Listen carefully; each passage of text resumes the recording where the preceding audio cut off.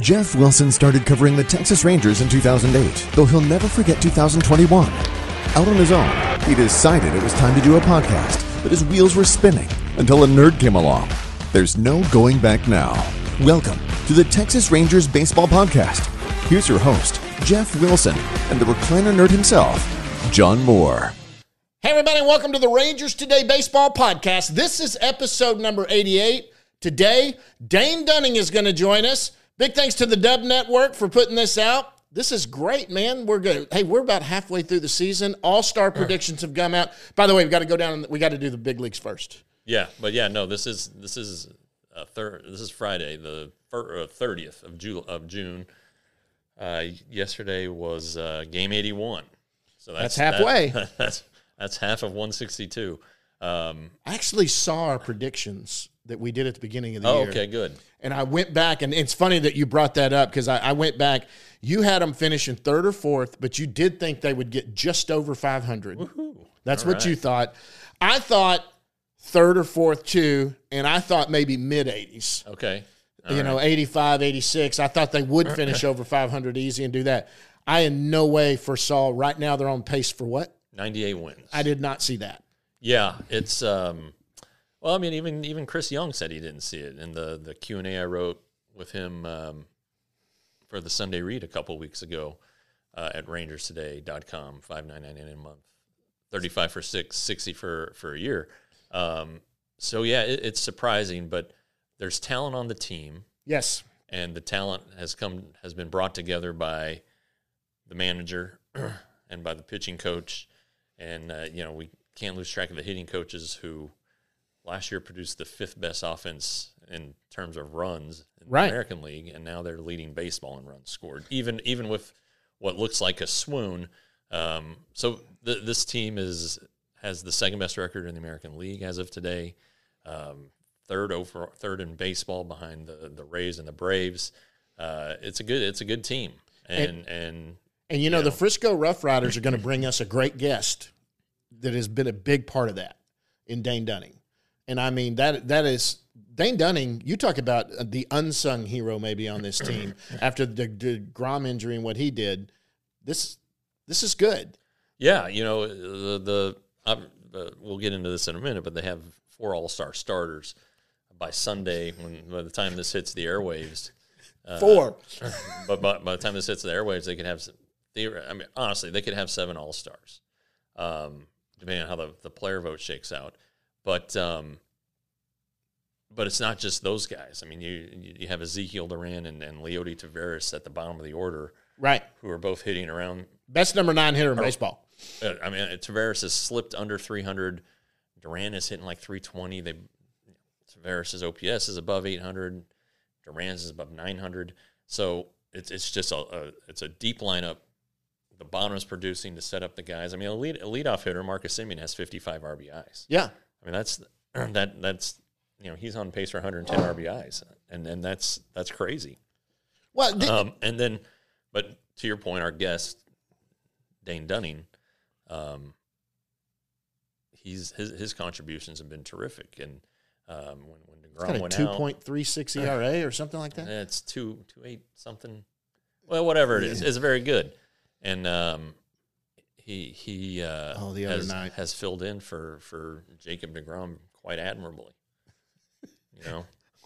I know you and I was at the game when he went 8 2/3, which he almost got a complete game. Oh my gosh! And he was almost under 100 pitches, which you saw the only other time that has ever happened, right? Wasn't they said Greg Maddux is the only one that's had a complete game? Well, no. Like it's called a Maddux. There have been a lot of complete games under 100 pitches, but he did it so regularly that they called it the nickname, and it's such a rare thing. That's what it was. Okay, so it wasn't the second time. It's a Maddux, yeah. And like I think Domingo Germán, who threw the perfect game for the Yankees, I think he was under 100 pitches. But it was still a great outing.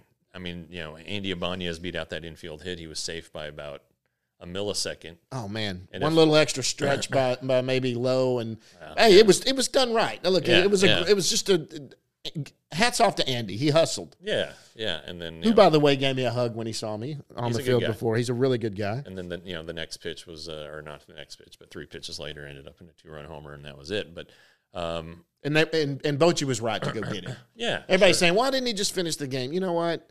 At that point, you got like when Yu Darvish lost his perfect game in 2013. You go get him. He was done. He was also pitching with a blister, it turns out. But yeah, good for Dane. It's been good for the Rangers. Josh Sborz has been very good.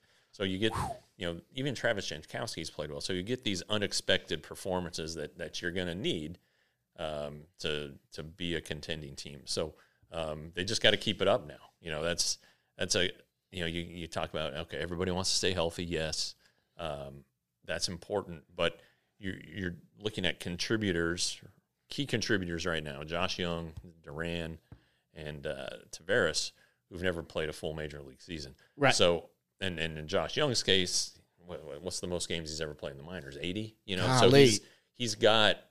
There's a grind ahead that he's gonna have to figure out, and all these guys are gonna have to. He's gonna hit a lull at some time for a little bit. He's just gonna. Well, he was kind of in one. The strikeouts on that and road trip, and then the first game of the series against the Tigers. Goes out and hits T. So, that's something that's real, and that these guys are gonna have to figure out. Jonah Heim went through it last year. Yep. Had to figure it out this year. So anyway, but let's get into All-Stars. This is huge. Okay. This is huge news. Look, there's more to talk about on the big league level, but I'm excited about that. 2012 was the last time they had an All-Star starter, I believe. Yeah.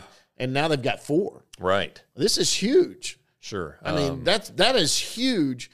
And, it's a little different now, right? Is it just recently in the last few years they started the 2 top guys go back and go at it again? Or? Yeah, that's not too old. And so it may not have happened that way had it been the old way, because they were they were just in the top 2 going into it. Well, and they were trailing the state of or the country of Canada. Right. Simeon would have been a starter, but the going into phase 2 kind of reset things. And it's kind of interesting. This point was brought up by John Blake yesterday. You can only vote 1 time in phase 2, one time each day, as opposed to 5. So maybe the fervent Canadian fans, maybe that limited them. That's maybe that is what hurt the Blue Jays there. Maybe in the NHL draft coming up, there's a lot of things going on. They had the NHL draft on Thursday night, so that might have, or on Wednesday night, so that might have. Their focus was elsewhere. They had other things going on. So that anyway, the fact of the matter is, Rangers fans did a great job, and really, when you look at third base, Josh Young deserves it more than Matt Chapman did. Right. At shortstop was close. Bo Bichette's having a great year. Yeah, he is. Fabulous year. Second base wasn't even close. Been healthy all year, too. Whit Merrifield should not have been second, and he should not have been a finalist. No. So hats off to Blue Jays fans. Jonah Heim, Adley Rutschman has had a good year, too. Yeah, they said on that the unveiling show yesterday, the host was like, maybe a little bit of surprise here. And then Jeff Passan said, is it a surprise? Because Jonah Heim's numbers are better than Adley Rutschman's, and in fewer plate appearances, by the way. So the fans did a pretty good job. Yeah. Now, they blew it in the outfield. Selecting Aaron Judge, even though he's injured and won't play. And then Yordan Alvarez finished 4th. So Adolis Garcia finished 5th. Unfortunately for Adolis, the vote is the vote, and for him to be a starter, he has to make the team via the player ballot, and then there will be a ranking of who the players think. So it could be Luis Robert from the White Sox, who I think has 23 home runs and is having a really good year for a crummy team. I'm assuming that he's going to be their only All-Star because they didn't have a starter. Right. So it's he may end up starting the game, but 4 All-Star starters. Hamilton was the last one. That 2012 game was in Kansas City, I believe, and they had several All-Stars. And they had played a late game, a night game the night before, or giant rain delay. They didn't get into town. They went there. Matt Harrison made the team as a pitcher. He ended up being the losing pitcher in that game, and but Kinsler was on the team. I believe Michael Young was on the team. Yeah. Napoli was on the team. Beltray? I don't remember. Probably, but I don't recall. Anyway, so that was the last of the great Rangers representation at the All-Star game, and of course Hamilton at that time, he had started been voted as a starter every year since 2008. Right. And when he put on that show at the All-Star game and the home run derby. Yeah. But yeah, this is good. And it shows that Rangers fans are into it. The vote shows that the Rangers fans are into it, but also the Rangers are getting some attention nationally now, and people are realizing that, this is a pretty good team. Yeah, absolutely. And let's look at others that could make this team. In the pitching side, you've got Eovaldi, you've got Gray, who could make a case for being on. Even Dane Dunning can make a case for being on the All-Star team, but he's not going to go above Gray or Eovaldi. I would think that Eovaldi's a lock at this point. Gray's numbers are very, very good. I think he has a chance, but again, this is up to the players now, and yeah. Dusty Baker will be able to make a couple picks. Every team still has to be represented, so the A's are going to have somebody. It's probably going to be the DH, right? Or what's his name? Yeah, I thought he cooled off, but the Royals will have somebody. Yeah. So and it could be I don't know who would be for the Royals. Bobby Witt's not hitting well, but he's having an okay year. Same thing with Salvador Perez. They have those two relievers, which might work to their advantage if one of those two, Chapman or Barlow, got picked because a little free advertising to get at the trade deadline. But so every crappy team will have an all-star. So that always is an issue for fringy guys on good teams.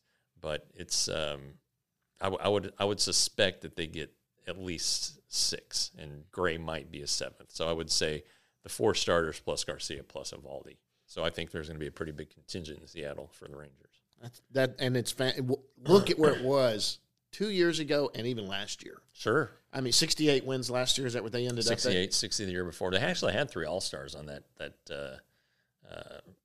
or was it just 2? They had Gallo and no, they had 3 and 20. They had Garcia, Gallo, and Kyle Gibson.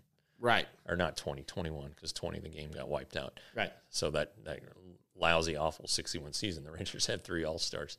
Last year it was Perez and Seager.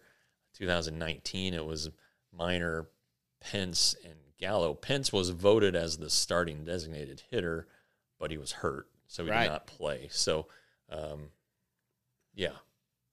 mean, this is a talented team. I mean, money, a lot of it's money, but Adolis Garcia was a very heady waiver claim by the pro scouting department. Yep. Josh Young is a tip to player development. And Jonah Heim, acquired in a trade as a rookie, is another pro scouting department. And thank you to Chris Davis, because they ate some of that contract of Chris Davis to include Heim in that deal. Yeah, Chris with a K. Chris with a K, by the way. Yeah. Not former Rangers great Chris Davis. So it's really a nice collection of a tip of the cap to the department. Free agents, going to get them, but also trades and player development. And we've got it in fact, we'll go down in the bus leagues. We've got some pitchers that are finally starting to emerge and look pretty good, and we'll talk about that later. But this team, I mean, heading into halfway and now that it's over with, God, if you're a Ranger fan and you aren't excited, and man, they get spoiled. Yeah. You see how they react. They lose 2 games in a row, and the team acts like should Bochy be fired? What was he thinking? It's like you've got it. It just, I've said this whole time. They're great. I mean, they are so much more talented than they were. It's so obvious. But I've also said they have a lot of things falling their way. There's been a lot of things that that usually don't fall your way that are falling their way. So realistically, yes, they're this good, but when you're this good, a lot of things do fall your way. Mm-hmm. But there are a lot of times when, there are times that a ball off the pitcher's glove that goes right to Simeon for an out and stuff like that, that used to not fall the Rangers' way. And that stuff is happening too. So there is some luck that's involved with being this good. And, okay, so they're 49-32 after 81 games. The bullpen has 16 losses. Yep. So the Rangers have done this in spite of the bullpen difficulties, and and there are games where the starter gets hit with a loss in a close game that the bullpen turns into a less close game, right? So yes, they need bullpen help, but they've done this despite of the bullpen. So and Josh Young said this yesterday. He said we all feel like we've left some wins on the table, and they definitely have. So if the bullpen gets fixed at the trade deadline, in theory, the Rangers could have a better second 81 games. So there's a lot, but like you said on the breaks, yesterday they end up losing the game 8-5. The last out is a line drive to Andy Ibanez by Adolis Garcia that was hit 111 miles per hour. Yes, right at somebody. There are just times when that's going to happen, and the manager knows it. Anybody who's been around baseball knows it. It's the ebbs and flow of a season. No team is immune to them. So just hang on. It's a long ride, guys. It's been fun, though. It has been fun, but to cover them's been fun. Sure.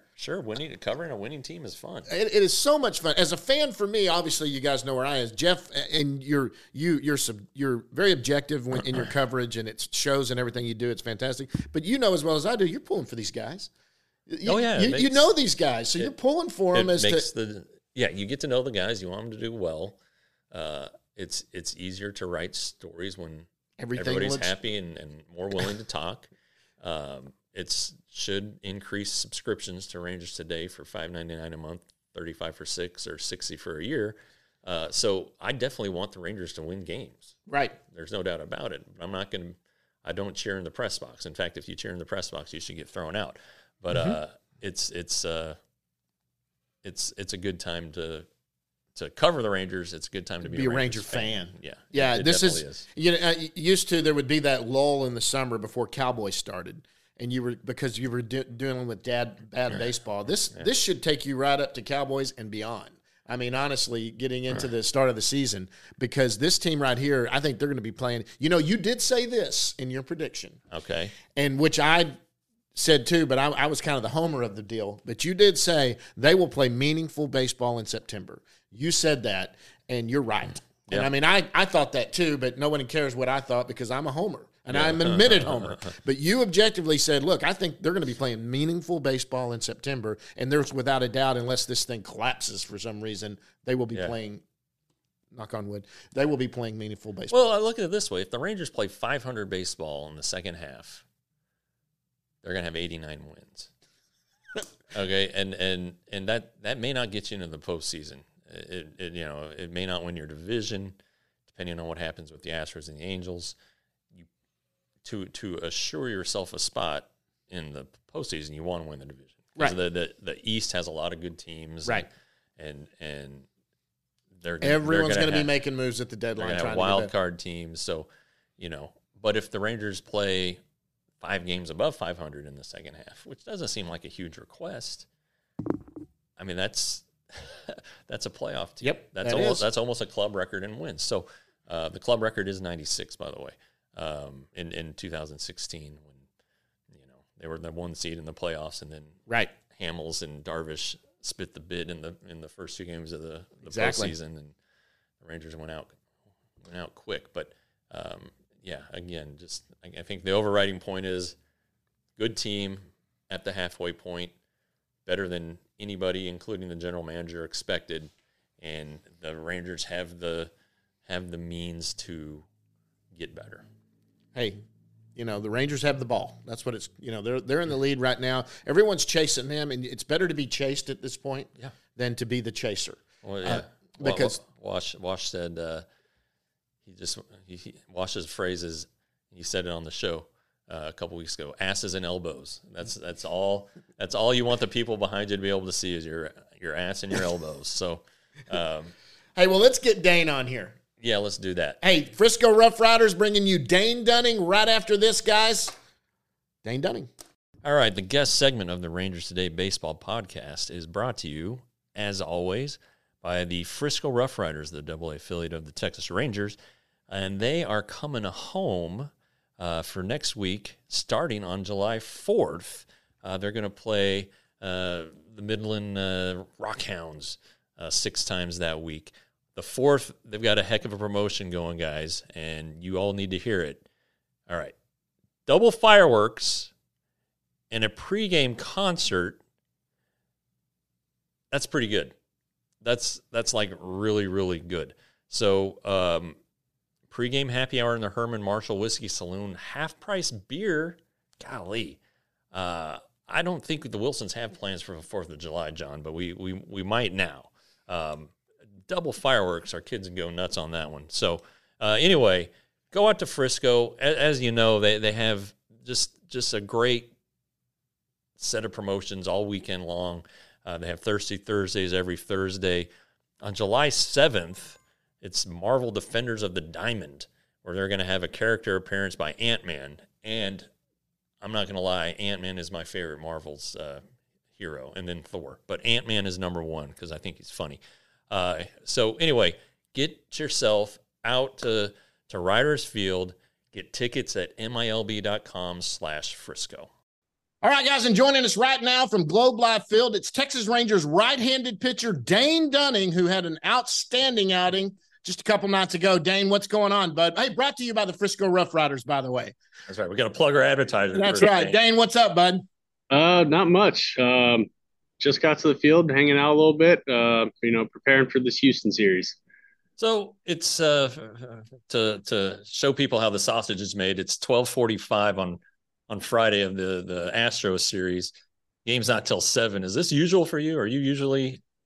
Well, first game of every series is usually like this. So because we'll have meetings where we have to go over each hitter. We'll have to go over, each pitcher for like the hitters aspect. So you have just a longer day. One of the great things about what Boch has been doing this year is he's been kind of having us like on the rest of the series, later days to come in, like get us off our feet, and just get us rested. And I think that's, been really big help for us just because, last year and the year before we were out 12:45 every single day at the field. You're shagging BP, like you're running around, you're doing so much, you get to the game and you're exhausted already. And it's like, then you got to do that 162 times. Like that's, but no, I think like Boch has a really good way of handling, times to come in just to be able to, get us off our feet and just be able to recover better.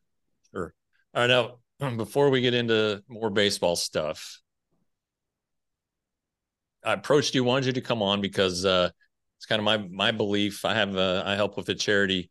Jared Sandler helps with the charity. Anybody who helps with a charity is free to come on this podcast and plug it and help promote it. And you have one coming up called Swinging for Impact to help the Multiple Sclerosis Society. Sunday the 16th at 6 p.m. Can you give us a plug? What's going on? Give us some deets. So, you kind of hit it on the head right there. So it's Swinging for Impact. We're going to be going to Topgolf, just having fun, interacting with fans. It'll be myself and other teammates. And we'll be able to release out what other teammates are coming as the time gets a little bit closer.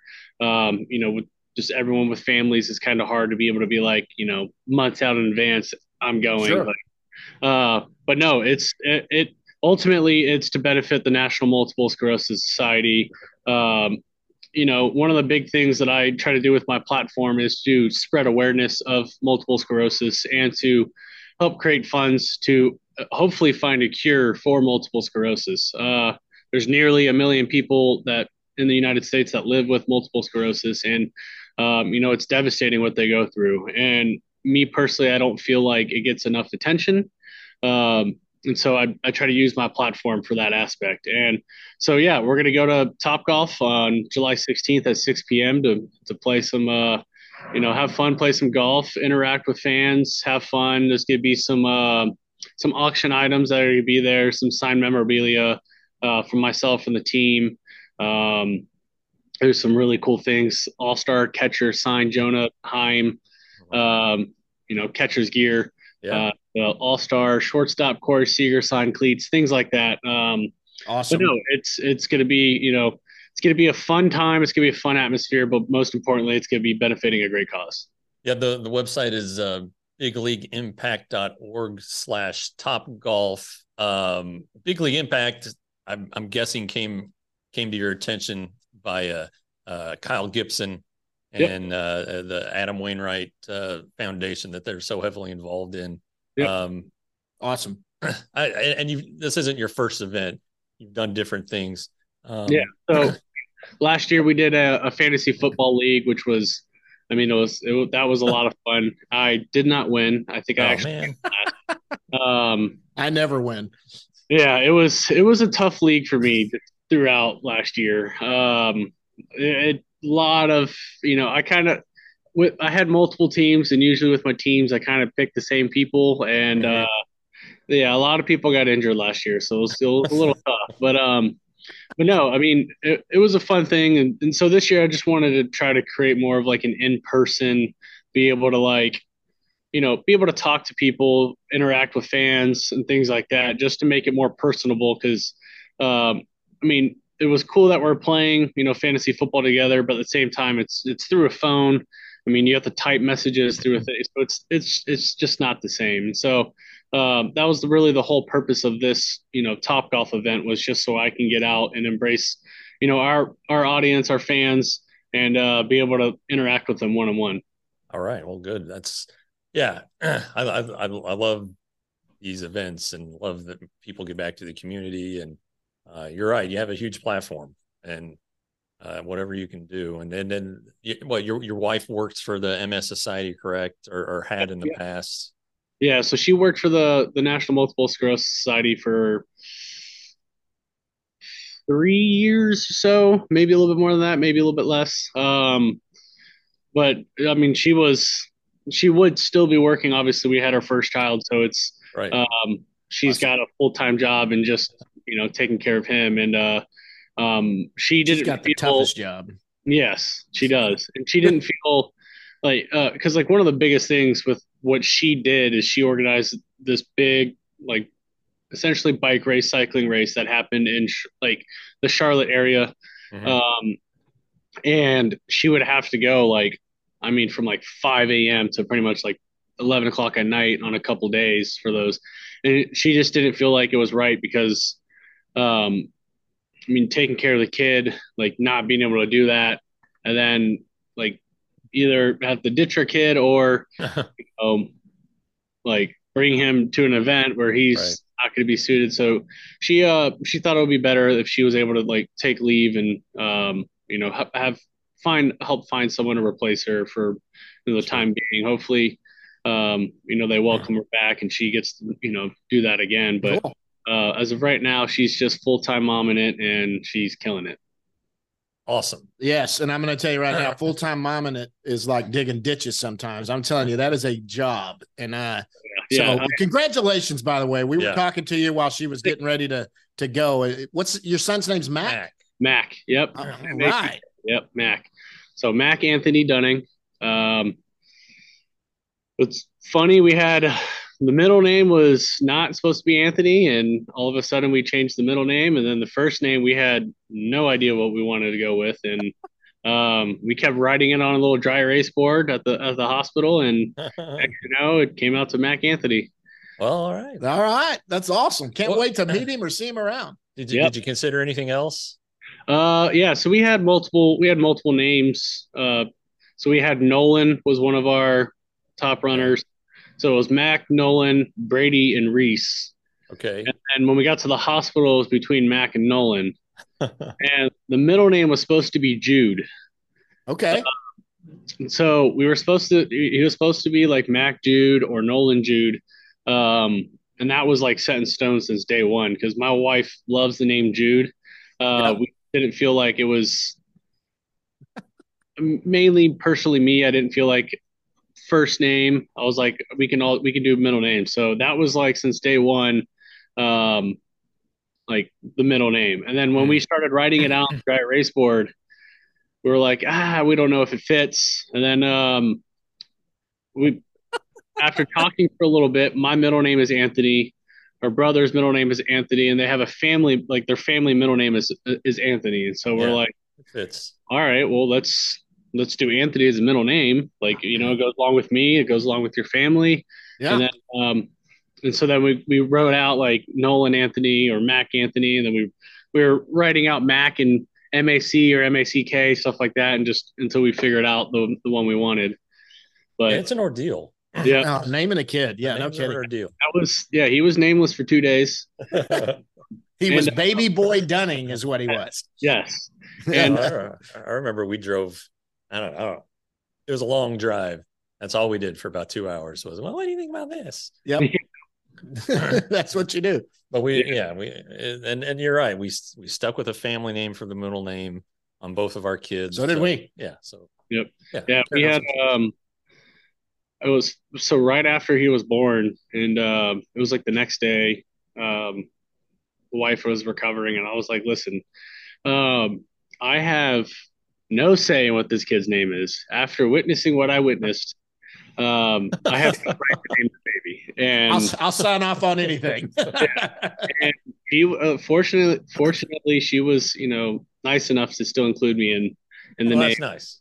Yeah, Yeah. No, it was something else. I'll tell you. Yep. We've all been there. Yeah.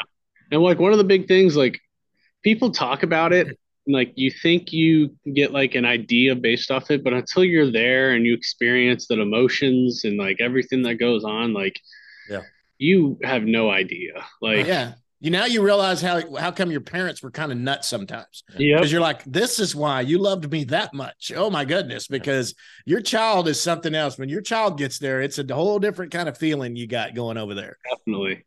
Yeah, I was when my son was born, I was wearing like a calorie monitor thing, heart rate, just because I did it every day. And in the hour it took to deliver Henry, who was almost 10 pounds, my wife was just working so hard, and I was holding her back, working, sweating, and it was in the middle of the summer, and we had air conditioning, but I burned so many calories in that hour. It was like a workout. But anyway, it was great. It was great. Well, congratulations. That's so exciting. So that's fantastic. Welcome to the world, Mac, for sure. All right, baseball. You had a decent start the other night. Yes. Unfortunate ending, but no, it was a great start all in all. Yeah. For those who might have missed 8 2/3, 2 runs, 4 hits, the last 2 of which were the last 2 batters you faced. You were so close to getting it. I mean, you like not even a half a step. Yep. I mean, it's a game of inches. It is. It is a game of inches indeed. But I don't know how you feel about it. You think it's the best start of your career or not? But how would you rate it? I mean, it's definitely up there. I think if I would have finished that last out, it would have been probably the best start of my career so far. No, like it was a really good feeling just like throughout the entire game. Like I had a lot of rhythm, had a lot of momentum. I mean, our offense did a great job of just putting up runs from the get-go, so that kind of just helped relieve a lot of that pressure. Sure. But no, it was one of those days where when I missed a spot, it kind of didn't get hit until the very last hitter. But then for the most part, I was locating pretty well. I mean, I think I threw like 70 something strikes, 75 strikes or something like that. Yeah. And I only threw 100 pitches. I felt like I was very like efficient, like through each inning as well. And yeah, that the 10 strikeouts surprised me, to be honest. That's pretty funny. Yeah. I obviously, like, every pitcher wants to get as many strikeouts as they can. Like, it's really cool, but it's like, strikeouts kind of eluded me this year. So it's like when I heard 10, I was like, what? Like, that was funny. I was like expecting 5, 5, maybe 6, but no, not 10. But yeah, no, that was really cool to hear. Yeah. Can you put into words the difference between this year and last, and how much better you feel with your hip? I don't want to say last year was all hip related and your success this year is all hip related, but it seems like there's at least a relation. Yeah, definitely. Last year, going into the season, I knew my hip was already torn. Um, and one of the things that I try to do, because like by the time I found out, got the MRI, and figured out everything that I was torn, it was already too late to have surgery because I would have missed a substantial amount of time of the season. So I was like, you know Right. what, like I'm gonna try to just strengthen my hip up as best as I can and see where I can go from there. Um, and I mean, I was still able to go 29 starts, but I mean, it was like one day it felt great. I felt good. I was able to, be in control, command, and throw. And then, like, literally, like the next start, it feels like I had a knife going through my side. Oh, Uh, but no, I mean, the training staff did a great job last year with me, just being able to keep me going from start to start. And I think that like last year with me getting surgery would have been a little bit different scenario if we're more or less having a season like this year Hmm. versus how we had like the season that we kind of had last year. Last year, I mean, our starting pitching was, I mean, we didn't have a lot of depth, so if I was gone, there wasn't really people that we could have had to fill in.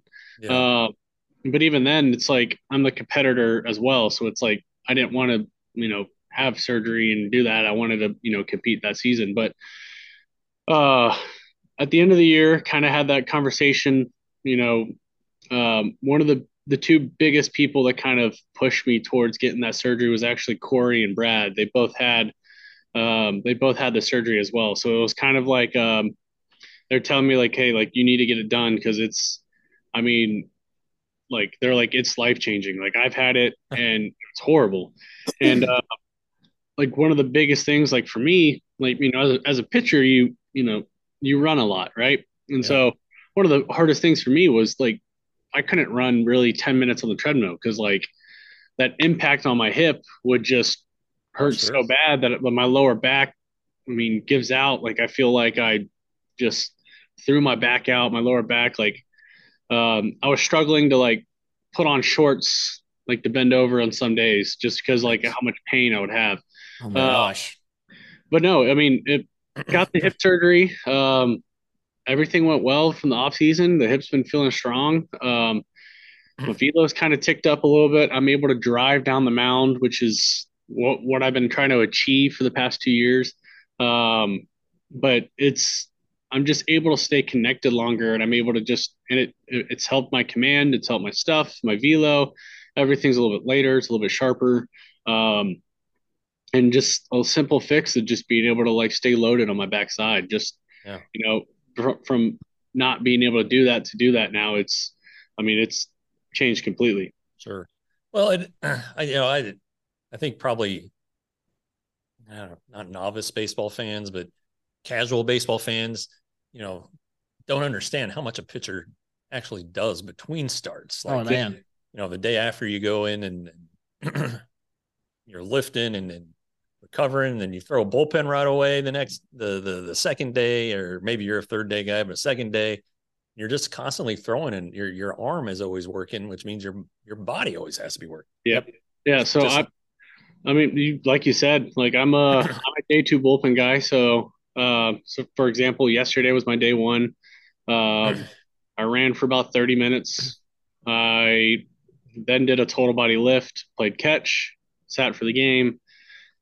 Today's day two. I will stretch, do all my stretches. I'll throw bullpen. I'll go in. I'll do like a cardio circuit type deal. So it's a mixture of just body movements, cardio, something cardio with a little bit of core, stuff like that. And usually it's like multiple rounds of that.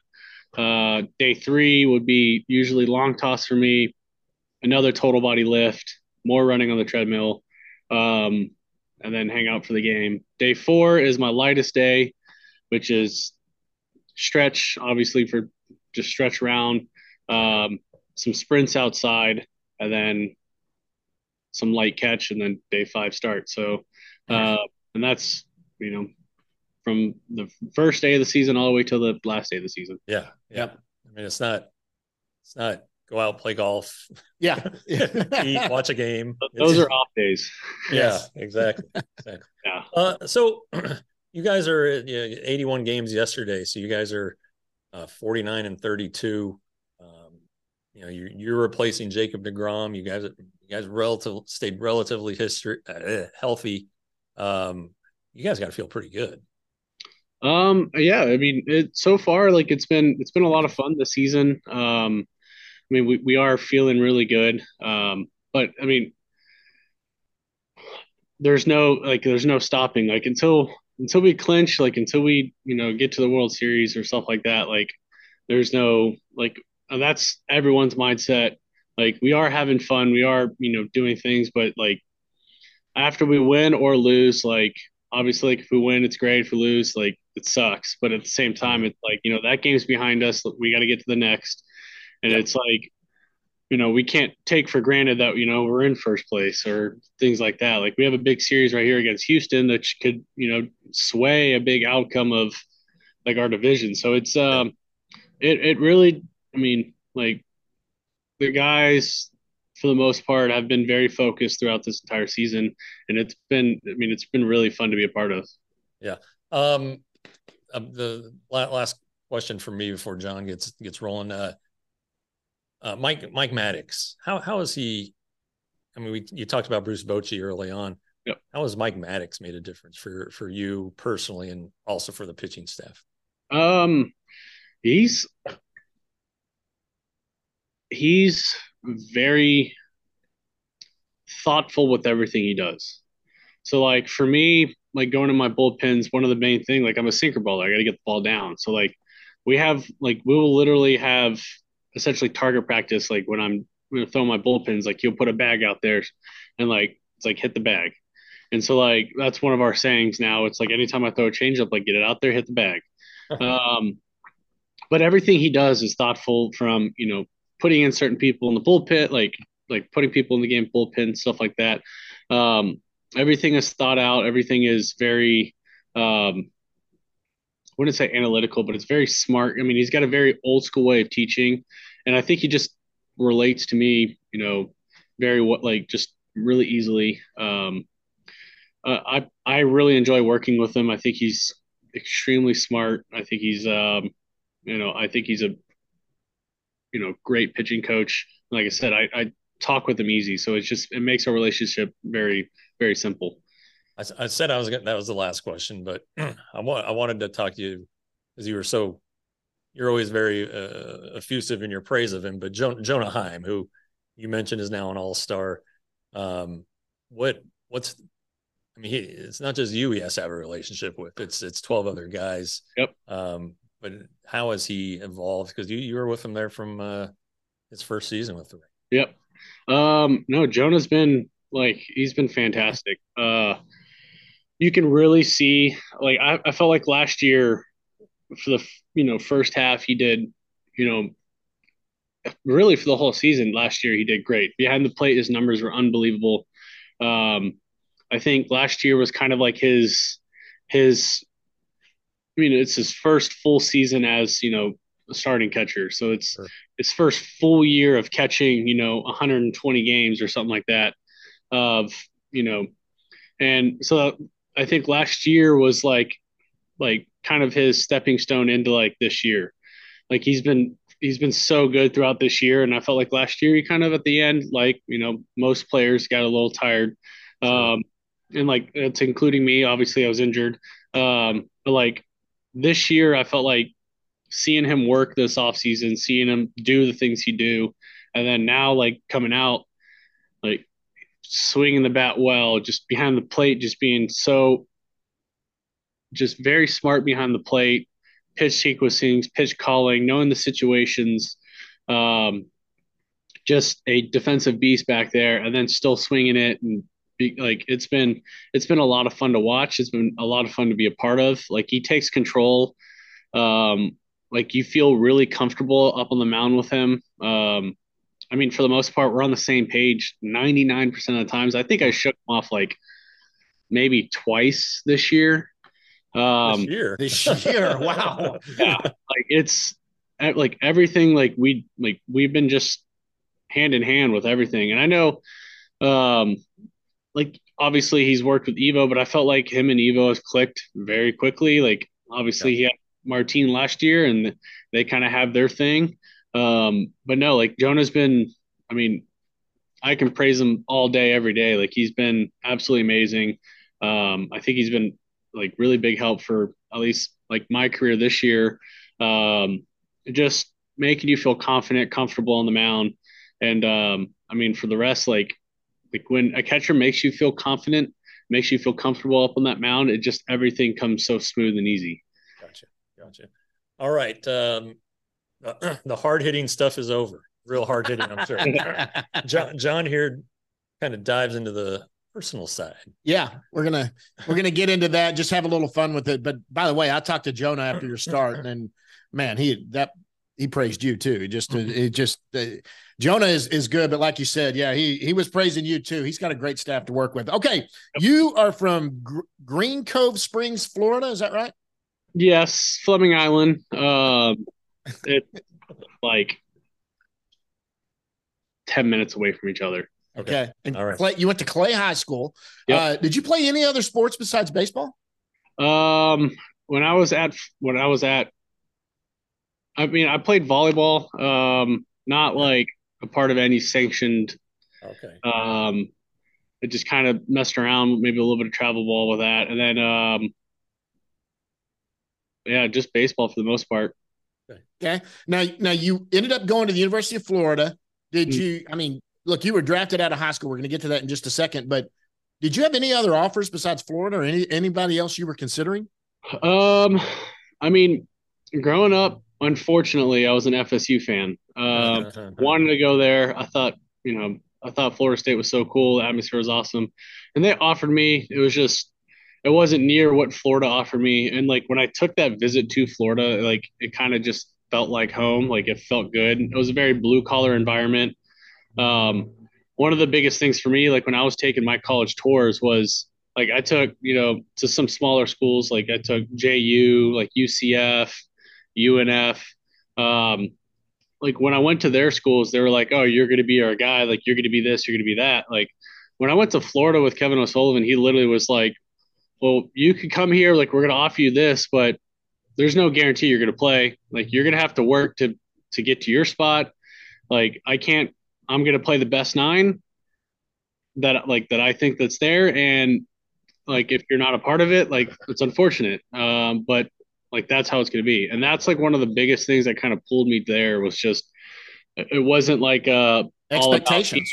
Yeah, exactly. It's like, like you're going to have to work for what you get. And, so I went there, I went to Florida and, sucked my freshman year, and then kind of halfway sucked my sophomore year and figured it out my junior year. So, yeah, but you were no slouch. I mean, coming out of high school, let's talk about this. This is one of my fun questions to ask. Yep. You've been drafted twice. So out of high school, you were drafted in the 34th round by Toronto. That's 2013. Mm-hmm. I always like to ask where you were and how you found out you were drafted, but you were drafted in the first round too. Tell me about that Toronto draft. Where were you? How'd you find out you'd been drafted? So yeah, it was, I got an offer for earlier pick. I think it was like second or third round, but it was like very low money. And like, it was like way, way under slot. And it was one of those, like out of high school, like my brother was in pro ball at the time, and I kept telling him like, I'm going to get drafted and beat you to the big leagues. Like, and we kind of had that competition. And, but no, like, I ended up getting a phone call like 2 days later from a scout from Toronto. And he was like, "Hey, like, we just drafted you in the 34th round. I know you're not signing. We're just going to send you a card for you to, fill out. That way we can draft you in hopefully a couple years, and so be it." And it was just, it was one of those, like when I was going through the recruiting process, like I kind of had like a number that I wanted. Cause like, if I didn't get that number, I was like, I'm going to go to college. And, at the time it's like, I was committed to University of Florida, who's been very good, at least at that time in recent years. And even now, at producing pitchers and just being able to like be a top level contender for just baseball. Yeah. And let me ask you this. So you're drafted in the first round in 2016, were you in New York? Where were you at? I mean, how'd you No, I was in Gainesville. We had a little party at my apartment just because we had it was super regionals, or no, it was right before super. So it was like a couple days before super regionals. We had a little party. I had a couple teammates over and family and friends, and because I was rumored to go in the first or second round, and fortunately enough, I was able to go in the first. cool. Yeah, it's a big difference now. With the draft being in July, at least for college players. Yep. I mean, it seems like it's a lot less distracting. I agree. I think that's kind of one of our like that was one of our downfalls. Like our junior year, like we were so talented, but like once everyone got drafted, it was kind of like, you know, like if we don't win this, oh well, we're just gonna go play for whoever. Yeah, I think that aspect of having the draft after the College World Series like is a good thing because like when players go through the College World Series, like I mean, this is like in that moment, that's the biggest moment they're gonna get. Like, Right.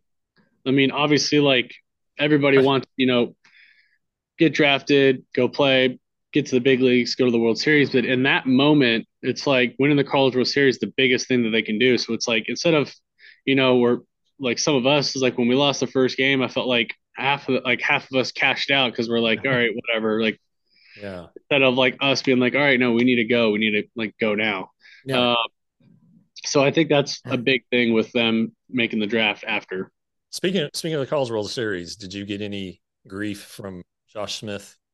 A little bit, yeah. He walked in the locker room, just goes loser. Uh, but no, it was. I mean, I thought it was a well fought battle. I mean, Yeah. LSU, both those teams are extremely talented. Yep. Uh, One of the biggest things that I wanted to say is like usually I feel like me personally, I feel like when you put up 24 runs in a game, it's kind of hard to recreate that the next day. Yeah, Uh, but either sure. way, I thought Florida had an unbelievable season. I thought they did a really good job. I think Yeah, they need to keep their chins up. I thought they played a great game. Obviously, the outcome didn't go the way they wanted to, but I mean, you lost a nail biting 11th inning game the first day, and it was like you hit some rockets that just happen to people make good plays. It's like sure. that's baseball. But Yeah. ultimately, I thought they had a great season.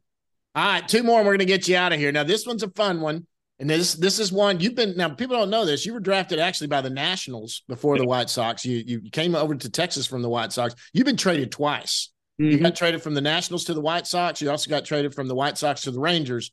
Where were you at? How'd you find out you'd been traded?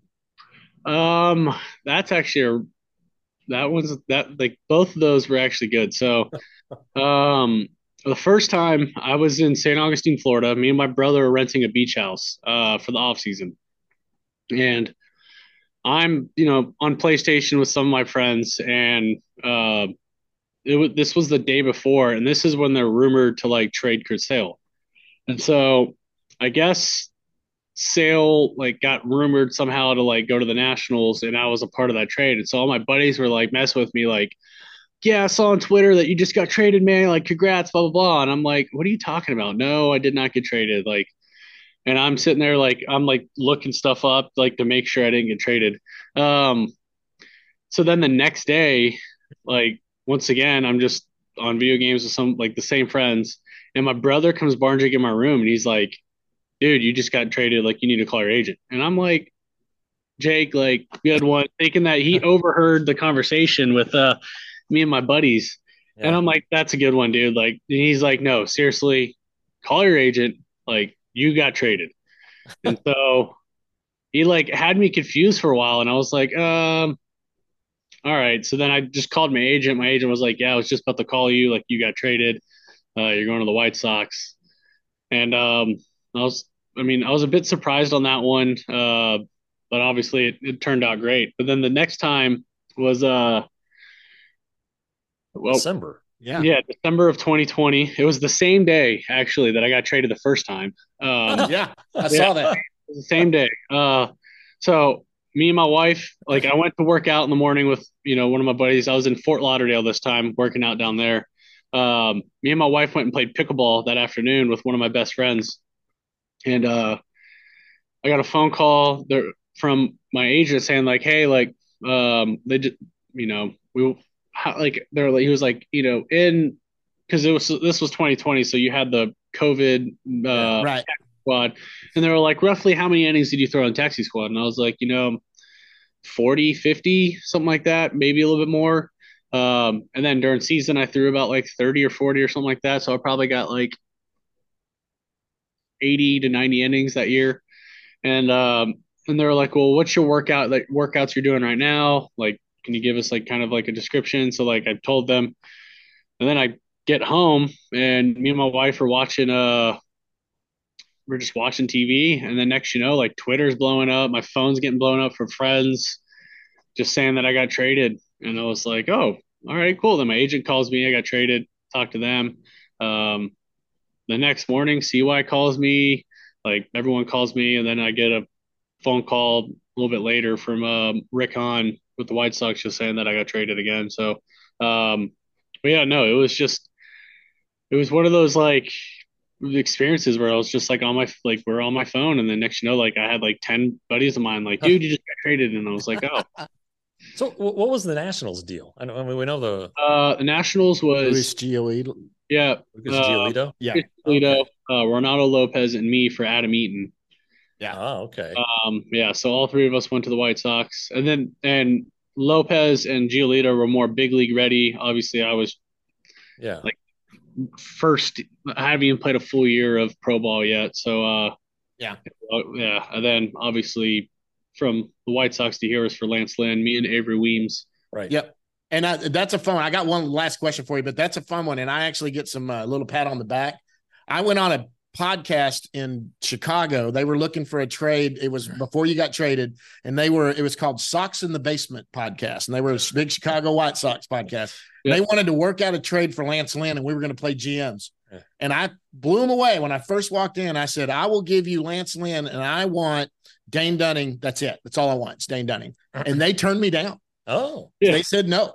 And I was like, really? I said, come on. And then when they ended up making that deal, I was like, I knew who I wanted all the time. I knew who that was. All right, this is our last question. It's a fun one we ask everybody. It's gotten some great answers. It's what's something that nobody knows about Dane Dunning. Some of the great answers are, we got your pitching coach is afraid of heights. Jack Leiter doesn't like peanut butter. Jack Leiter hates peanut butter. None of us can figure that out. You ought to give him some crap. What is something that nobody knows about Dane Dunning? I mean, that's a good question. I mean, I feel like I'm pretty much an open book. I mean, if I had to go like food wise, like I hate coconut. Oh, I had a baby. I don't like it either.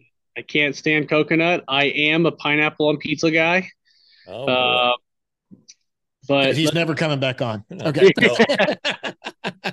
I've had it before. I can take it, but like I could eat pizza without pineapple. I can eat pizza with pineapple. It's like I'm not like it has to be on it, but like if it's on it, like I'm gonna crush it. You're okay. You can still take it out. Yeah. Let's see. What do fans don't know about me? I mean that's tough. Like obviously they know I'm a big gamer, so like yeah. Actually, fun fact, I guess I'm technically not a big gamer anymore. I haven't played a video game in probably 2.5 months now, 3 months. Hey, I haven't turned my PC on in a while. Yeah. Yeah, you get busy. That's why. That's good. Actually, I got a good one. I am a big coffee connoisseur. You and do you get together with what's it, Grossman? Grossman's a big coffee guy. Yeah. So I mean, like I always have coffee on me. I try to find places to go. I usually try not to go to Starbucks. Good. I try to go to like local coffee shops, like every city that we go to. I have my spot here in Texas that I go to at Pax and Beneficia. I think they do a really good job. Where is it? It's in Las Colinas. Okay. And then at home in Charlotte, like every morning I brew and make my own coffee, and I try to go to like local coffee shops to get beans and stuff like that. So that's cool. Yeah, big coffee. That's awesome. Well, listen, Dane, we can't tell you how much we appreciate you coming on. We obviously talk to you a lot when we're around the ball field there. Big congratulations. Tell your wife, obviously, how happy we are for both of you guys. For Matt, can't wait to see Mac around there when he gets a little older. But hey, stopping down and talking. You've been with us a long time to talk, and we really appreciate that. No, thank you guys for having me. All right, we'll actually see you here shortly. You will. I won't. I'm having to head out of town for my in-laws. You know what that's about. I'll see you shortly. Yeah. That's Dane Dunning, guys. Right-hand pitcher for the Texas Rangers. Dane, thanks a lot. Good luck on your next start, and we'll see you out there, bud. Appreciate you guys. Down in the Bus Leagues is brought to you by the Round Rock Express, the AAA affiliate of the Texas Rangers. Right now, Round Rock is in Las Vegas. I've always wondered how that would go to be a visiting ball player for a week in Las Vegas. I know pitchers don't like it, but they don't have a lot of money, so I don't know how much they gamble. But anyway, Round Rock's coming home. Also, like Frisco, they're coming home. They'll be home on July the 4th, which is Tuesday, against the Sugarland Space Cowboys. I think I like Sugarland better when they're the Skeeters. But anyway, July 4th, big fireworks show there at Dell Diamond in Round Rock. The 5th, dollar hot dogs. The 6th, brew review. Listen to this. Fans 21 and up can enjoy a complimentary beer and seltzer sampling throughout the ballpark while supplies last. They better beat me. And then Sunday, this is a big giveaway. I'm not on Sunday. On Friday the 7th, it's the Nolan Ryan Head Bobblehead Series giveaway. They did the Angels on the last homestand. This is the Astros years. So it'll be Nolan Ryan in an Astros uniform. On July the 8th, which is Saturday, it's Yellowstone night and a Spasmatics postgame concert. I don't know if you've ever seen the Spasmatics, but they're pretty good. But a Yellowstone jersey giveaway to the first 1,500 people who show up for that. And then on Sunday, it's Lego Ninjago Make and Take It night. The kids, one kid used to love Ninjago. So it's pretty legit. It's Kids Day out there on Sunday, too. So go out to Dell Diamond. If you want some information, go to MILB.com. Big thanks to Dane Dunning for coming on with us. And now we're going to go to the Round Rock Express down in the Bus League. The Round Rock Express sponsor this. Big thanks to them for doing that. Let's go down in the Bus Leagues, talk about all things minor league. And things are looking better as the second half starts to kick off. Yeah. Well, one team stayed hot. Yeah, Down East made the playoffs. They won the first half of their division in the Carolina League. And let me tell you where they are now. They're 4-1 in the second half. They've won 2. Yeah, so they're starting out good on the second. Yeah, they're winning with pitching. There's no doubt about it. I know they lost Jose Corniel to Hickory, but they have Brock Porter, Aiden Curry has pitched well. They just have a bunch of good arms down there, and the piggyback system's working out. So they're winning games like 2-1 and 4-2, and that's fine. The hitters are still a little bit stuck. Well, the 17-year-old's not there yet. Yeah, well, yeah. I don't think maybe at the end of the year, but Anthony Gutierrez has returned. You're starting to see Glider Figueroa hit better. Ian Muller hit a home run Thursday night. He's not had a great year, though. He hasn't had a good year, so hopefully that's the start of something good. Curry. Aiden Curry, the pitcher, had a nice start. So there's just some, again, that's what you get when you get these young guys. You're going to get guys that are cold and eventually figure it out. You're going to have pitchers who are in that league who are, 22 facing 17 and 18-year-olds and doing what they should to them. But it's a good sign what the pitching's doing. Brock Porter is still doing very good. Very tight pitch count. That's fine. But he cracked the top 100 or the top 100 list MLB pipeline. So getting a lot of attention and right. Good for him, and again, he didn't pitch after June last year. He pitched in a league in high school where the count was 1-1 when he started. So this is a pretty big adjustment for him. So will he get to Hickory? I mean, he has done well. You don't think he'll go to Hickory? I don't think so. I think he's going to stay in Down East. I think pitching. He's still 19? I think he's 20. I think he just turned 20. But it'll do him well to pitch in the postseason. Yep. And just don't have to worry about going anywhere or trying to impress anybody. Just do his job and ACL's kicked off. And do it. Yeah, ACL and the Dominican Summer League kicked off. The news from the ACL is that Sebastian Walcott is there. He's hit 2 bombs. He only batted 161 in the DSL, but he's from the Bahamas. English is his first language. Right. He does not speak Spanish either at all or well enough to where it was a good fit for him down there in the Dominican. And the Rangers noticed this, and so they proactively moved him to Arizona to get their hands on him, some place where he's familiar because he was there in spring training, and he's apparently he looks very comfortable there because he's off to a much better start and doing well. The one thing he did well in the DSL was patience at the plate, so that's a pretty good foundation for every young hitter to have. But they're struggling though. They're not off to a great start, the complex league team, but Walcott's there, and that's definitely one to watch. He's got 2 bombs already, and this is a 17-year-old. Yeah. I mean, playing with these kids let's be honest, a lot of the kids that will play there after the draft, some kids will be moved into there, and there'll be kids that are out of high school or out of college. Yeah. He's going to be playing against. He's already going to be the youngest guy, one of the youngest in the league. Right. Because a lot of your young Dominican or Latin kids or your young kids from another country end up staying in DSL and playing at 16 and 17 years old before they bring them over here. But it's good for him. I mean, this is, you can. Sure. My son graduated high school. He's 17 years old. So, that's the way some of this works. But I'm glad to see him here. He obviously took Spees deep when you and I were there at spring training. Right. He's a good kid, and he's just so good to talk to and easy to talk to. And good Lord, he's got room to grow. He does. This is his dad. He's 6'5" or 6'6", and Sebastian's already 6'4". So it's going to be interesting to watch that one. Well, one thing they do in the minor leagues, they do split these up. And Hickory, who did not have a great first half of the season, has started out 6-0. Yeah. The second half, they've won 6. They're a different team now, so they're a second half team. I think they won their last 2 or 3 of the first half too. So they might be 9 games. They're on a very long winning streak. They had a terribly long losing streak in the first half, which kind of torpedoed them. But kind of like Hickory, they're kind of built on, or like down east, Hickory is built on pitching. Our last guest was Josh Stephen. He's done well. He had 5 perfect innings in his last start.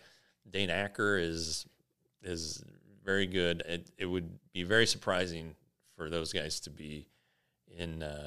They're coming up to Frisco in Hickory at the end of July. I would suspect that by the middle of July that they're both there, and it might be sooner. So that'll put a dent into the Hickory plans, but. Abby Ortiz is. I know he's older, well. right? He's like 21, 22. A little older. He had a year of at least 1 year of junior college ball in the United States, and 17 or 18 home runs total. Yeah, he's done well. Yossi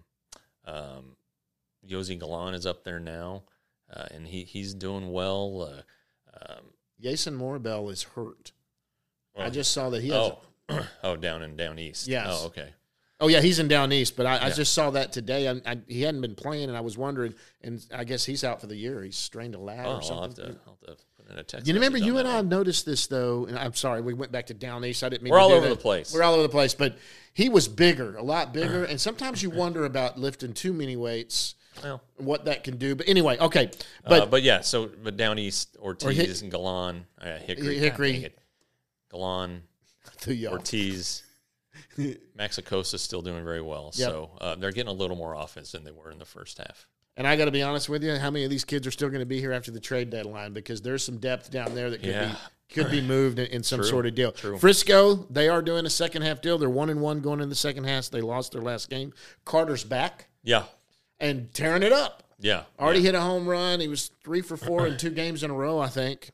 The guy that's the unsung hero there, the star there, is Sajasi. Yeah, for My sure. gosh. Yeah, he's the reigning Texas League Player of the Week. He hit .591 in 6 games against Springfield. A homer, 7 RBIs, 7 runs. He's just kind of like the Rangers call him a throwback hitter. And he finds a way to put the bat on the ball, put the barrel on the ball. He struck out a little more than you'd think, but that's good. That's a good player right there. And I'll never forget when they drafted Sajasi, and I'm the nerd that goes and does the deep dive into these guys. Couldn't find anything on Carter. Didn't really know anything about him. Man, Sajasi really opened my eyes looking at what his numbers were. Now, he was in that COVID year. He only played like 6 games his senior year, but he already had like 4 home runs or whatever. But his junior year, he hit like 590, and he had like 14 home runs or 11 home runs in 30 games. I mean, it was weird, but he was like far and away. He was going to Pepperdine. Right. He had committed to Pepperdine. I saw an interview online where he had done a podcast with the Pepperdine and did that. And so he was intriguing me. He's one I wanted to watch, and I'm glad we've had him on the show. We're going to have to get him on again. We got to do He made a great comment. His things he does in his off season or in his downtime, he loves to just grind and play baseball. Right. He's like, that's Josh Young. Sure. I mean, that's what Josh Young does. What a good guy. Now, I mean, I'm telling you, he is. That guy's going to play in the big leagues. Yeah, I hope it's here, but he's kind of blocked right now. Yeah. Also of note at Frisco is that Jack Leiter was moved to the development list just for rest. Yeah. And that's something that the teams can do. It's Brock Porter is going to get some time on the development list. Don't freak out. There's just sometimes they're like, you know what, you're not going to face anybody right now. Just come out here and let's. Yeah, and then back to Carter.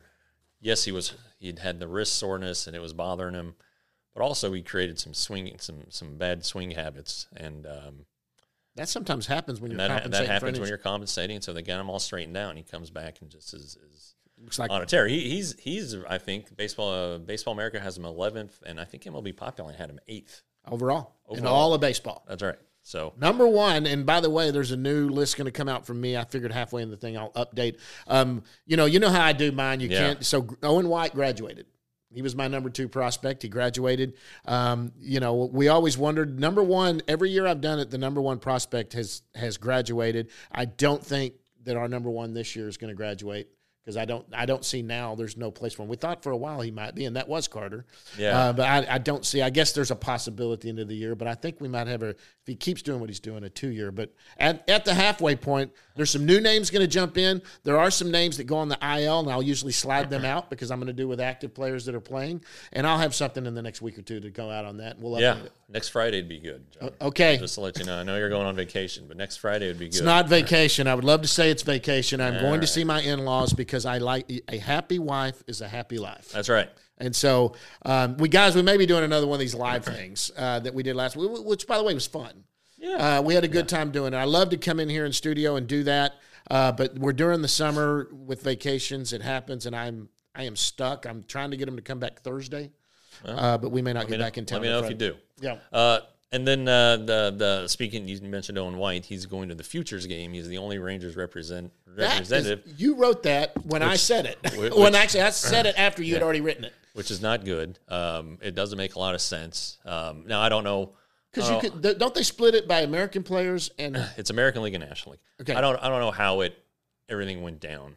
But I know at one point MLB had asked the Rangers about the availability of 6 or 7 players. I'm assuming Carter would have been one of them. But he was injured at the time. He was doing the wrist thing. Yeah. Did he play in it last year? But Carter, I don't remember. I think he did play in it last year. All right. Well, why won't he play in it this year? Anyway. But there's a lot of kids that could have been. Yeah, there are a lot of candidates. I mean, Acuna would have been a very good pick. Right. And so it kind of befuddles me, and I think it kind of the Rangers are very confident in what they have. They do they say they don't care about the rankings, but I think they care about it a little bit. I think they just want some consistency, but right. There are a bunch of different entities who do it. MLB Pipeline has been very, very bullish on the Rangers. Jim Callis, when we had him on last year, was high on him then.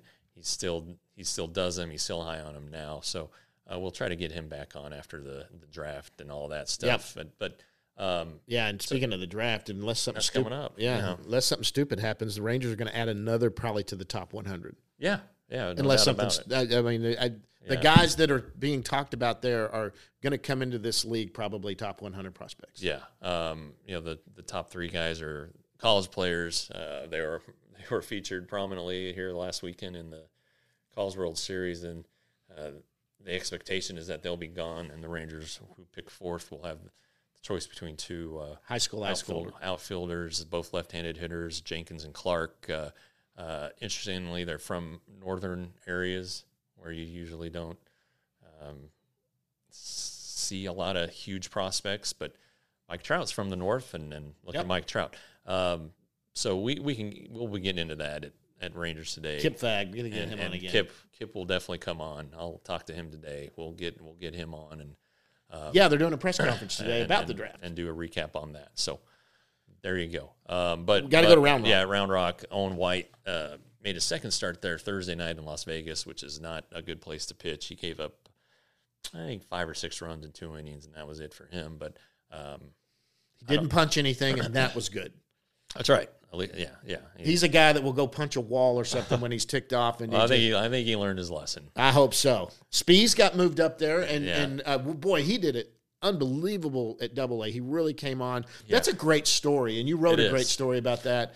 And we got to get him on too. Yeah. He coached high school ball last year, didn't he? Yeah, there's something to be said about being in the right place mentally, and he appears that wasn't the case, and that he is now, and has a much better outlook on things and on his career, and the results are there, and it'll be interesting to see how he fares at AAA, and to see if he or Mark Church or Chase Lee become candidates for the Major League bullpen, depending on what happens at the trade deadline. Right. There are 2 guys down there right now, Jonathan Hernandez, who obviously started the year with the Rangers and didn't perform, got sent down. I would expect that he is up pretty soon. And then Glenn Otto is pitching really, really well. And he's being stretched out as a starter, which is interesting. They did that with Dane Dunning and Cole Reagans at spring training. Right. Maybe Glenn Otto can be a bullpen piece. We love Cody Bradford, but Cody Bradford probably needs to still be a AAA if they're not going to pitch him. No. He can't go 2 weeks without pitching basically he did. He did a good job yesterday, too. Yeah, he did. It was 3-2 when he left. They tied the game up, and he gave the Rangers a chance to win, and that's what you need. All you expect from your starting pitcher. Absolutely. Especially in a spot start like that. He moved back. The best 4 pitchers are now going against the Astros for the weekend, and he filled in perfectly, and he left his team in the condition to win the game. Yeah. And that's what they were doing, and you can't ask any more than that. Yeah, but he's not going to be able to pitch for a couple of days, so he's probably going to get sent down. By the time this airs, expect him to be in the minor leagues, and Jonathan Hernandez, and he'll be back up sometime this year. Pitched 1 inning the other night, so he might be able to come back. The Rangers have an open spot on the 40-man for Otto, who has to come off the 60-day. So that's what there'll probably be some moves. I'm not saying Glenn Otto's going to come up, but it wouldn't surprise you. It wouldn't surprise me at all. But I think if you're just looking for I think Jonathan Hernandez is probably the next guy. Hey, and Wynn, pitcher of the week. That's right, and that's interesting. Only because he did it as a reliever. He had 2 outings where he tossed 3 scoreless innings apiece. He's relieving temporarily while they get Cole Reagans stretched out. Wynn has been piggybacking after Reagans because they're on the same start days. That'll get broken up at some point. But the important thing here is that in his last 2 starts, he's really cut down last 2 outings, he's really cut down on the walks. He didn't walk anybody in his last outing, and that for him is like a unicorn, a unicorn sighting. Because he'd come back from Arizona, and I think he'd walked 16 in 11 innings or something terrible. And then these last 6 innings, it's like 1 or 2 walks. So that's encouraging. That's very, very encouraging for a guy who needs to figure something out. And maybe him not starting has helped get his mind straight. I don't know, but it'll be interesting when he is back starting games and see what happens. On the offensive side, Wenzel's still doing good. JP Martinez Bad luck on him. He's playing so well right now, and he got hurt at that one point where I really think he might have been the guy that got the call. Yeah, I think he would be productive if he got called up to the major leagues. Honestly. In all aspects, he's good defensively. He's hitting the ball well. He's got a little bit of power. He runs good. Runs like the Dickens, and I would not be surprised to see him in the second half at some point. Yep. Yeah, like you said, Wenzel's still doing well. He's been playing second while Justin Foskey's been getting over some wrist soreness. Right. Elier Hernandez, his hitting streak ended. I think it got to 26. That's another name. Good Lord. That's pretty good. And then really that lineup just hits. You're getting a lot of production from guys. So the Rangers are in a very good position right now. If they need somebody, they probably have somebody down in the farm system who would come up and would not be overwhelmed, who wouldn't be a major dent in the lineup. Yep. So, well, I think that's about it. Yeah, I mean, we could keep going about the draft, but we'll have to do something. We'll do our own draft something thing. Special on the draft, or we're definitely going to try to wrap it up with Kip and put a bow on it. He won't come on till afterwards because right now they're in the midst of all of their stuff right now, and they're probably all over long days and evaluating stuff, and they're probably still talking to some players. The guys who are in the College World Series who didn't get to go to the draft combine. Right. Those conversations are taking place. You at least want to talk to them and see them. So, right. Anyway, it's a busy time right now. It's a real busy time. You got the halfway point, you got the All-Star game, you got the draft, and you have the trade deadline. This is easily the busiest time of the year in season. But we go year-round, man. And, that's right. We're busy all the time. But, right. So couple reminders. Subscribe to Rangers today. Right. $5.99 a month, $35 for 6 months, $60 for 12 months.